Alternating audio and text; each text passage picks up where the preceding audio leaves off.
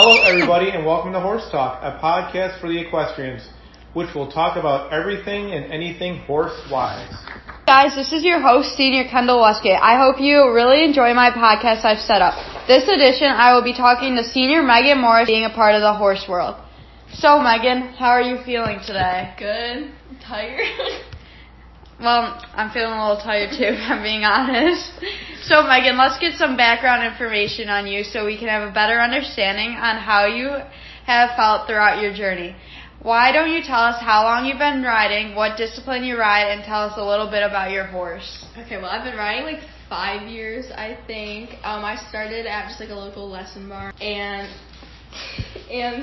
my horse, his name is Xander, and he's 11, and he's a thoroughbred, and I do hunters, which is basically like jumping, and it's like the fancy schmancy stuff, and yeah. Okay, so a little backstory, me and Megan ride at the same barn, so like I kind of do a little bit of hunters, a little bit, not much. Kendall's the cool person. I kind of just run speed.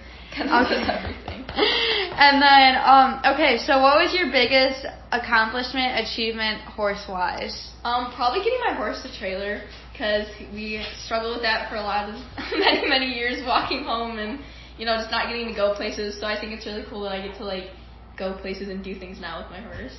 Yeah, so how does that feel? Like, really good, because a lot of people, like, have always looked at us and been like, that's never going to happen, and it hasn't. Even, like, his old owner, like, they struggled with trailing, so it was nice that I was finally the one that, like, didn't give up on him. Yeah, you've come really far, and so has Xander. He's finally put on his big boy pants. Is there anything else you would like to add about the highs being a part of the horse world? Like, what makes you happy? Just, like, spending time with your horse is really fun, and it's nice to just, like, get out there and do stuff and not be, like, stuck inside. And it's just a really good, like, group dynamic, and we're, like, a family, and I really like that aspect of it. Yeah, I agree. What was one moment that really stood out to you during your whole horse journey? Again, probably getting him to trailer. It was like 3 years leading up to that moment, so it was really satisfying to see, like, that hard work pay off and see, like, everyone's faces, and, like, I was just really excited and happy for him that, like, we finally, like, did it. And what do you think, like, caused him to finally, like, get on the trailer after 3 years? He got hock conditions, or basically cortisone shots in his legs, and that just, I think, played a really big part of it. I think a lot of it was pain-related issues, and then some behavioral, but mostly pain-related issues, which is really nice that we solved that, and now he's feeling his best. Yeah, I bet you're really proud of your horse now. Yeah. Okay, so moving on to the lows of being a part of the sport. I know there's lows in any sport you go into, and I personally experienced some frustrating moments with horses, and I'm sure every other equestrian does.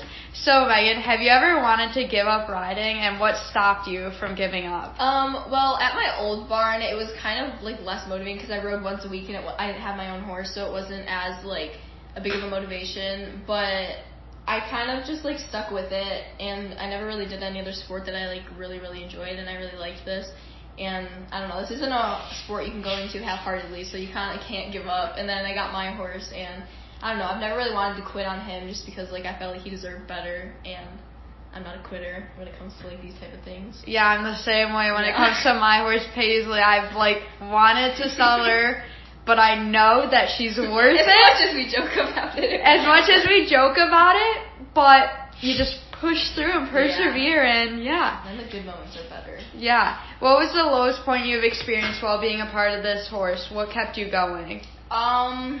Well, we had to walk home, but that was kind of a fun story to tell, but, oh my god. Probably, like, I know, like, the low points, again, like you said, any sport has low points, but it sucks that it's, like, you don't really have money. It's kind of hard to, like, be good, and, like, sometimes the shows can be, like, not fair judging, so that's kind of, like, the lows of it, but it happens. So, what happened? What caused you to walk home? No. Like, what were you doing? Yeah, so we were at a 4-H show at Camp Rotary, which is, like, 2.5 miles from our barn. Luckily, it wasn't that far. And he's not on a trailer home, and there's no stalls there, so we couldn't stay overnight, so we had to walk. But Xander did not care and literally did not bat an eye, so. Seems like a pretty good horse. Yeah.